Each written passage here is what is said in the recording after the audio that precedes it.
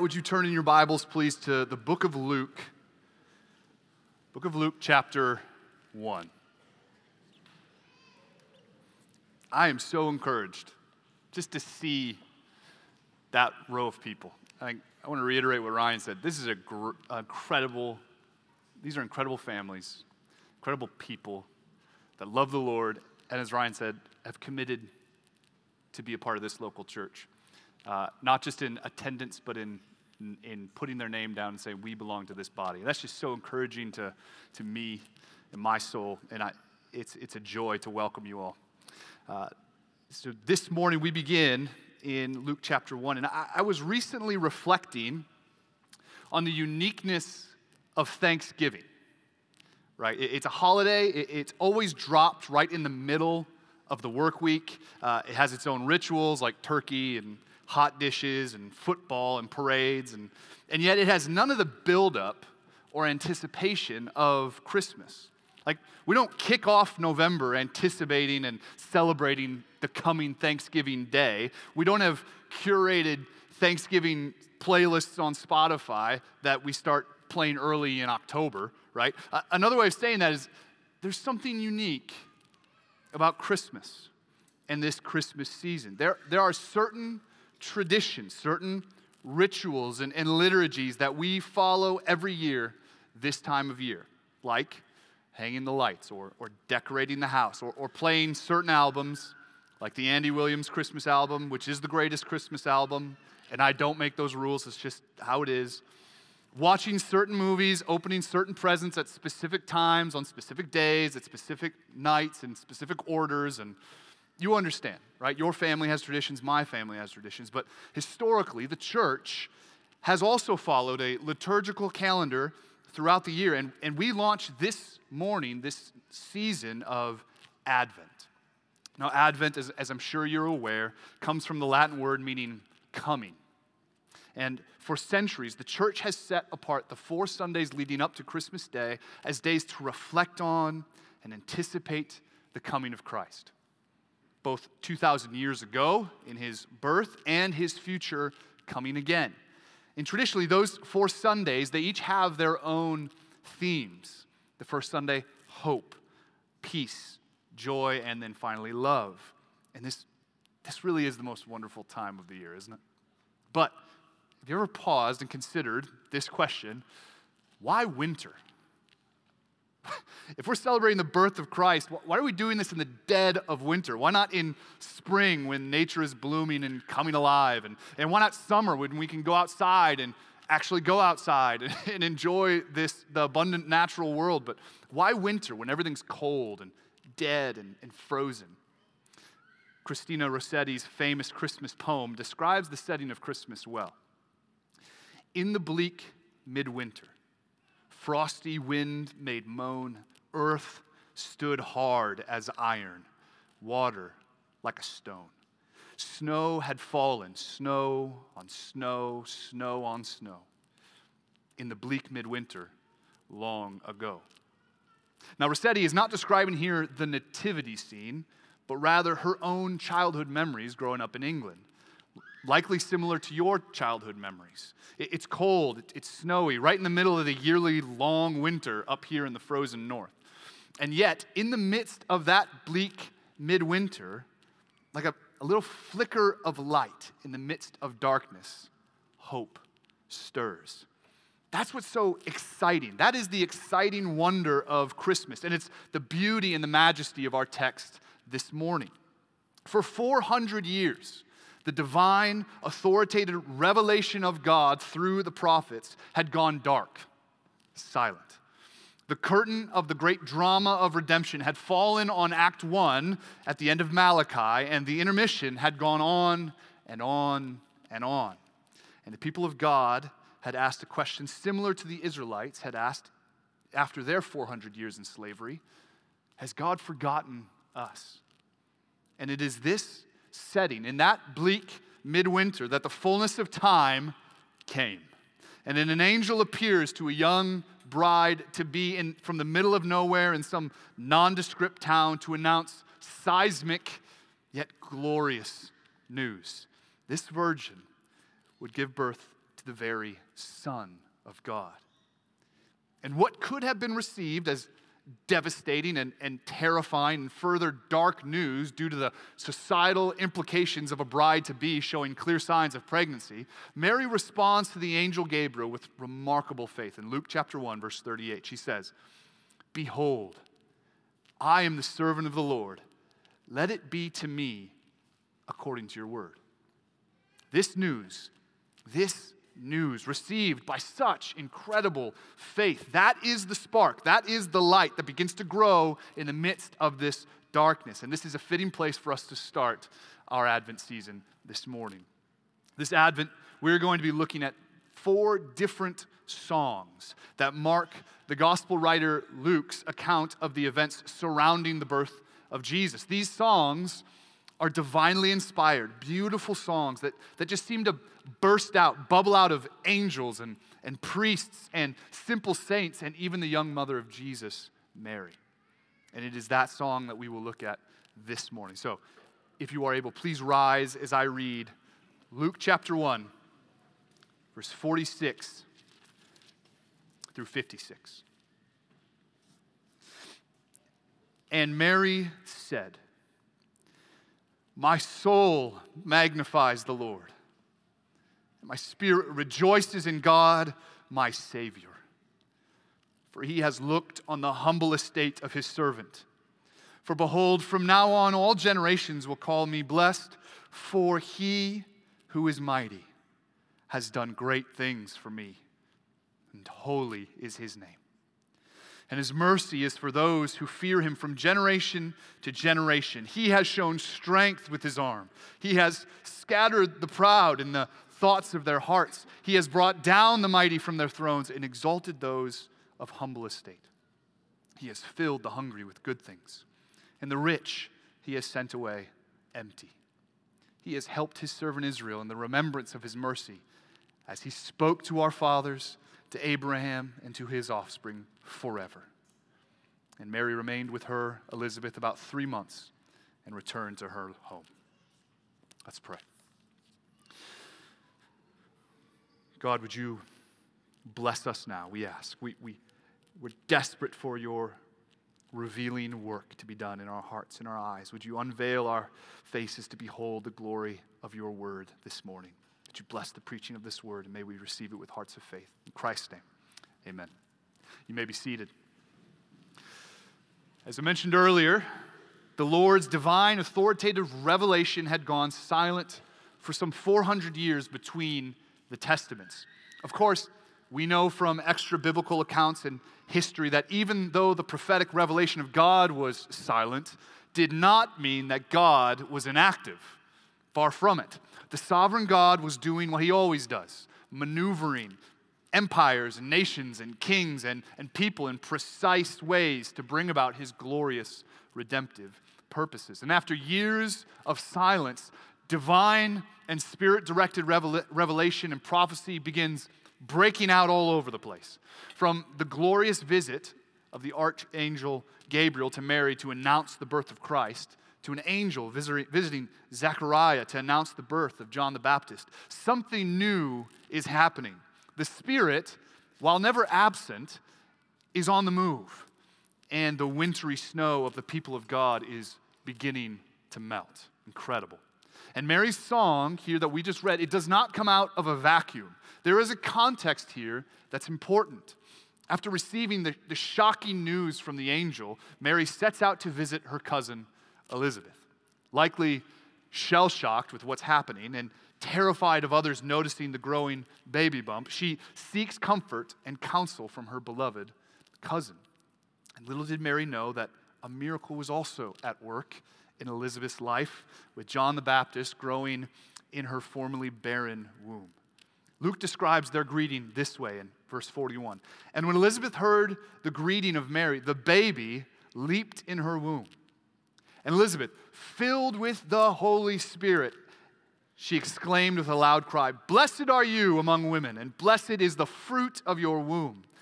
And why is this granted to me, that the mother of my Lord should come to me? For behold, when the sound of your greeting came to my ears, the baby in my womb leapt for joy. And blessed is she who believed that there would be fulfillment of what has spoken to her from the Lord. It's not overly discreet, is it? But it's this announcement, coupled with her astonishing visit from the angel, that's what causes Mary to sing this incredible song that has echoed through the ages ever since. Mary's song is traditionally called, and maybe it says in your Bible at the top, the Magnificat, a name derived from the first line of the hymn in the Latin version, Magnificat anima mea Dominum, meaning, my soul magnifies the Lord. And the opening stanza of this song sets the tone, or of this line, sets the tone for the rest of the song. After being declared blessed by Elizabeth, Mary instinctively turns her gaze up into the heavens and cries out, my soul magnifies the Lord, and my spirit rejoices in God, my Savior. In the original Greek, as well as in the Latin translations, that word for magnify is at the very front. It's the first word, marking its importance. And think of what it means to magnify something. This word means to enlarge or to spotlight or to make a big deal out of something. And that's exactly what Mary seeks to do here. She is overwhelmed by the sovereign grace of God and can only help but express to all who will listen of the magnificence and greatness of her Lord. But notice what it is that's doing the magnifying. It's not just the volume of her voice that is doing the magnifying, as if that's just simple amplification. No, that's simply the fruit of something much, much deeper. John Calvin comments on this passage saying, as hypocrites, for the most part, sing the praises of God with open mouth, unaccompanied by any affection of the heart, Mary says that she praises God from an inward feeling of the mind. And certainly they who pronounce his glory not from the mind, but with the tongue alone, do nothing more than profane his holy name. The words soul and spirit are used in Scripture in various senses, but when employed together, they denote chiefly two faculties of the soul, spirit being taken for understanding, and soul as the seat of the affections. We can learn much from the example of Mary, not least of which is her heartfelt singing from the very depths of her soul. And the reason why she can sing so passionately is because of the object of her song. Notice, not only is she singing praises to the Lord, but she understands that the marvelous thing that the Lord has done in conceiving this child is not the end of his miracles, but the beginning. Notice, Mary's spirit rejoices in her Savior. Her Savior. The child she is carrying is not just to be a king, not just to sit on David's throne and rule forever, but this child will save all his people, including his mother, from their sins. This is the object of her joy, not some sentimental or fleeting emotion, but her joy is fixed on something much greater than herself, on the majestic reality that this child she carries is the Savior and the Redeemer of God's people. That is what informs, directs, governs her song and her singing. So do we sing like that? When we get together to sing, especially during these familiar and wonderful seasons where well-known melodies and perfectly memorized lyrics just flow out of us, right? Are we mindful of what we are singing? And not just aware, but are we affected by these words? Just listen to these great hymns, these Christmas hymns. Joy to the world. Verse 3, no more let sin and sorrows grow, nor thorns infest the ground. He comes to make his blessings flow far as the curse is found. Or the verse 3 from O come, Emmanuel. O come, O bright and morning star, and bring us comfort from afar. Dispel the shadow of the night and turn our darkness into light. Finally, verse 3 of Hark the Herald Angels Sing. Hail the heaven-born Prince of Peace. Hail the Son of Righteousness. Light and life to all he brings, risen with healing in his wings. Mild he lay his glory by, born that man no more may die. Born to raise the sons of earth, born to give them second birth. Hark, the herald angels sing, glory to the newborn King. Don't let these words and countless other songs we sing at Christmas, don't let them just float by in the mist of nostalgia. Cosmic, redemptive realities are at play here. Be moved, be affected by the gracious God who has seen fit not to leave us as we deserve. He has not left us in the winter of our souls. Through this child, this son born to Mary, he has acted decisively against our sin and has brought light into our very darkness. At Emmaus Road Church, we love to sing. We love to sing. And the reason we love to sing, and the reason we love to sing the songs that we sing, is because we love the one we sing about. We want to sing of the greatness of our Lord and to rejoice in all that he is and all that he's done for us in Christ our Savior. So, be like Mary. Sing from the soul. As we said earlier, verse 46 and 47, I believe these function almost as a heading over the rest of the song.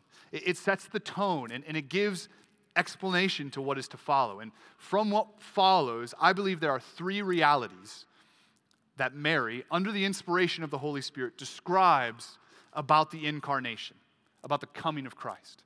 And with the coming of Christ, we see the first thing. Number one, God sees the lowly. Mary's soul, it rejoices, it magnifies the Lord, and does so in the fact that God is acting to save sinners. That's praiseworthy. But verse 48 begins with a very important, all-important word, for. There is an additional staggering reality to Mary's experience, and it is the fact that the Lord has looked on her and sees her. Reminder, as we all know, Mary is not some wealthy, royal daughter from some aristocratic family in the metropolis of Jerusalem. She's a young, humble, quiet girl from a small town who is betrothed to a good, just, blue-collar man. Not some powerful, royal governor or prince. And yet, the Lord has seen fit to execute his majestic plan of salvation through the most unlikeliest means and in the most unlikeliest of persons, through a young and humble virgin in the middle of nowhere. And one of the most striking features of this claim is that the Lord sees her, or as the text says, has looked on her.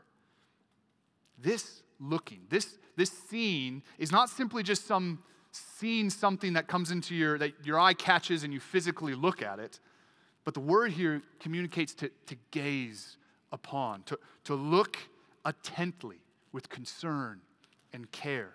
2 Chronicles 16:9, it identifies one aspect of God's looking when it says, "For the eyes of the Lord run to and fro throughout the whole earth." Yes, the sovereign, omniscient, omnipresent Creator does have his eye on all of the creation, and nothing takes place outside of his watch. That's true. But there is an intimacy about Mary's verse. God not only sees her in an absolute sovereign way, but he cares for her. He knows her. He sees her truly. And what a thing to be known by the Lord. Is there anything more comforting, more anxiety diminishing than the promise that even in the midst of my darkness and my suffering, my God sees me? Even when I feel like the tides of suffering are rising, God sees.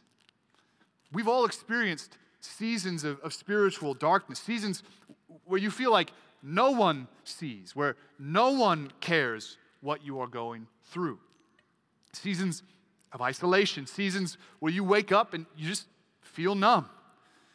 You gather with the people of God every week and might feel refreshed, but the work week and your kids and your health and everything else, it just buries you. And you feel like you're sinking. We just finished preaching through the epic tale of Exodus. Recall all the way back to Exodus chapter 2. After Moses had described the horrific conditions that the Hebrews were living under in the tyrannical Pharaoh, and when all seemed lost, Moses pens these words, Exodus 2. During those many days, the king of Egypt died, and the people of Israel groaned because of their slavery and cried out for help. The cry for rescue from slavery, it came up to God. And God heard their groaning. And God remembered his covenant with Abraham, with Isaac, and with Jacob. God saw the people. And God knew. To the God who never forgets, seeing is knowing. He sees Mary, and he knows Mary, and he sees you, and he knows you.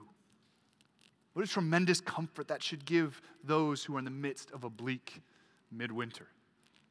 Jesus comforts us in the New Testament, Matthew 28:20.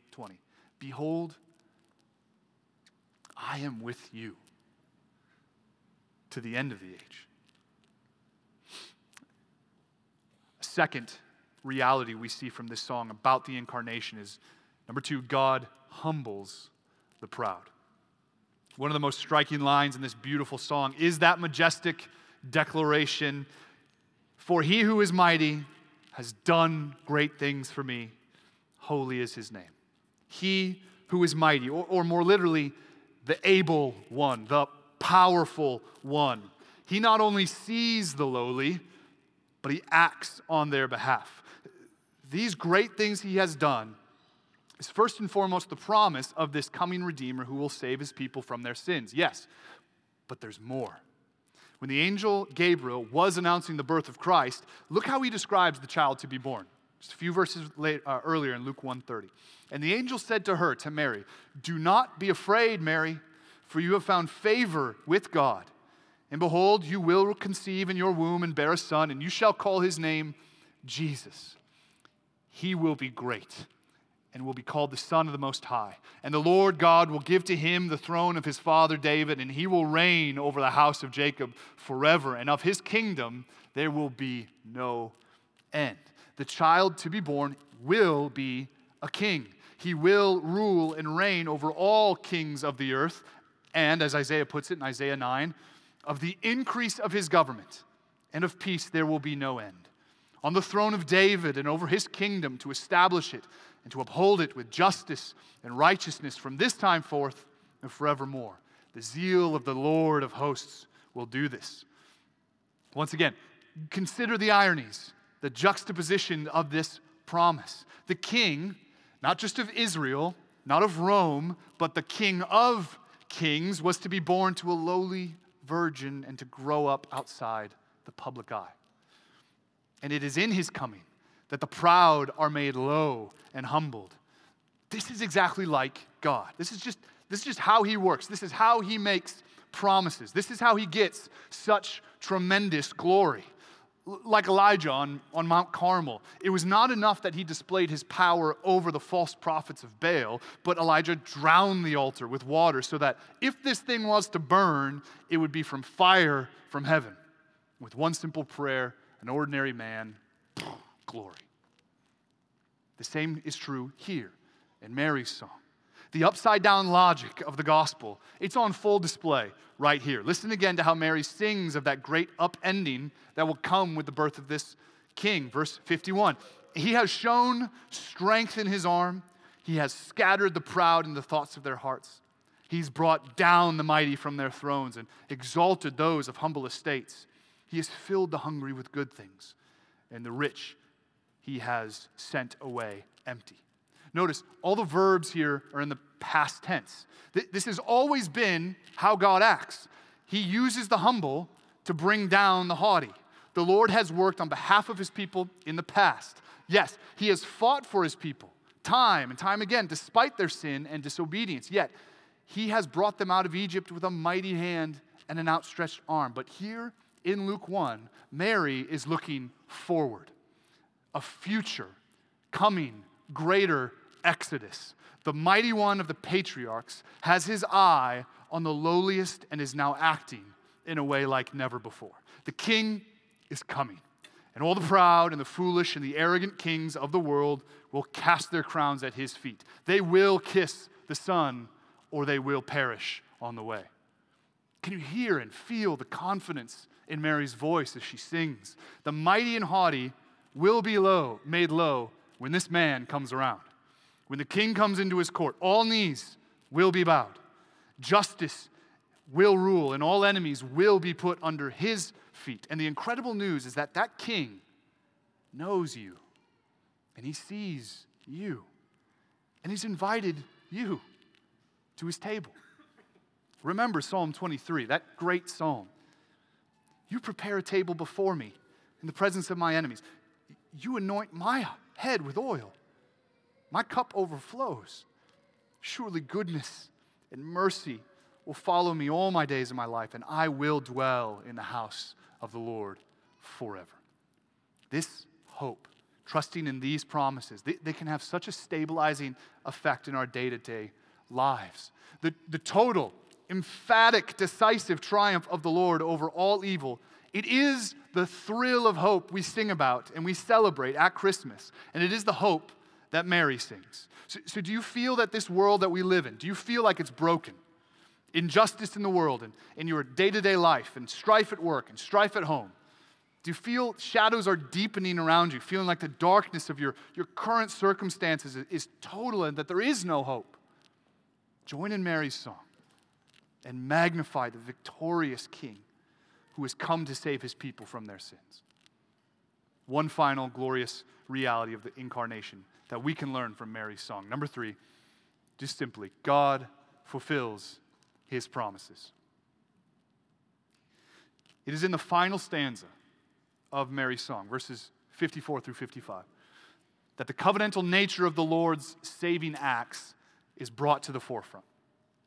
The great covenantal promises of old are now being delivered on. The promised blessed offspring announced to Abraham all the way back in Genesis 15 is now come. First promised in Genesis 3:15, the seed of the woman who would crush the head of the snake. The one that the patriarchs, the judges, the priests, the kings, the prophets were all looking for is here. And these promises extend beyond just the nation of the people of Israel. It's cosmic in its scale. The mercy Mary sings of in verse 54 extend now to the offspring of Abraham. However, is the hope of Christmas simply or exclusively the hope of Israel? Paul, writing to the Gentile churches in the region of Galatia, he answers that question for us. Galatians 3, know then that it is those of faith who are the sons of Abraham. And the scripture, foreseeing that God would justify the Gentiles by faith, preached the gospel beforehand to Abraham, saying, in you shall all the nations be blessed. So then those who are of faith are blessed along with Abraham, the man of faith. To whom do the incredible promises of the Bible, made yes and amen by the growing child in Mary's womb, who do those apply to? Who are to be the benefactors of such great promises? Promises like Romans 5:1. Therefore, since we have been justified by faith, we have peace with God through our Lord Jesus Christ. Or 2 Corinthians 5:21. For our sake he made him to be sin who knew no sin, so that in him we might become the righteousness of God. Is that true for us? Or beautifully in Titus chapter 3, but when the goodness and loving kindness of our God, our Savior, appeared, he saved us. Not because of works done by us in righteousness, but according to his own mercy, by the washing of regeneration and the renewal of the Holy Spirit, whom he poured out on us richly through Jesus Christ, our Savior, so that being justified by his grace, we might become heirs according to the hope of eternal life. Who can comprehend these majestic promises? Who is sufficient for such things? Through his incredible mercy, these promises are extended to those who share in the faith of Abraham. The faith of Abraham, the one who heard what God said and believed it. He who trusted it so much that he obeyed it. He obeyed his commands. So do you trust him? Do you share in that same faith? Are you resting in the finished work of Christ today? We must never forget that in the midst of the joy and the warmth of Christmas, the shadow of the cross of Christ looms in the distance. This baby was born. Yes, hallelujah. But he was born for a purpose. Christ came in order that the promises of God may be fulfilled. And that road runs straight through Calvary. And there is no other way in which we might be saved.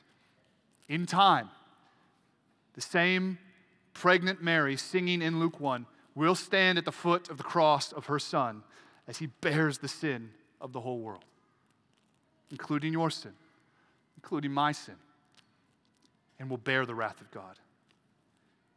And yet, he who is mighty truly has done great things for us. By taking our flesh, by condescending and humbling himself so low, the Son of God was able to conquer death's sting. God himself was made low in order that we might be raised up with him, that the poor might become rich and the humble sinners be made righteous, that evil would be conquered and the wicked vanquished, and that the kingdom of God might be inaugurated and come down to earth as it is in heaven. Do you belong to that kingdom? Do you love this child born of a virgin who suffered under Pontius Pilate, was crucified, died, and was buried? And do you trust the Savior who rose again from the dead and is right now seated at the right hand of God the Father Almighty, in whom all authority on heaven and on earth has been given? My friends, do not let this Christmas season, this Advent season, just rush past you without reflecting on the deep, deep joy we have to celebrate. And what is it we celebrate? All that comes from this birth. Tell it to your kids.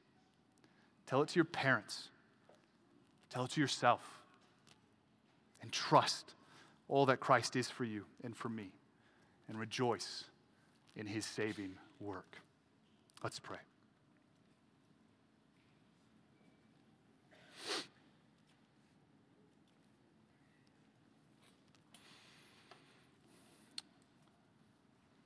God, we want our souls to magnify you. We want our spirits to rejoice in you. We desire it. We long for it. And yet we're dependent on you. But you have acted. You have done great things for us. Holy is your name. God, for those who don't belong to you, who don't trust in you, would you use this season, this occasion, these months, these seasons to save them, to get glory? All of us who in our sin are humbled before you, you have raised us up in Christ. We rejoice in the God who saves. So we're looking to you, O God, to work in our lives. Would you do that, we ask, in Christ's name. Amen.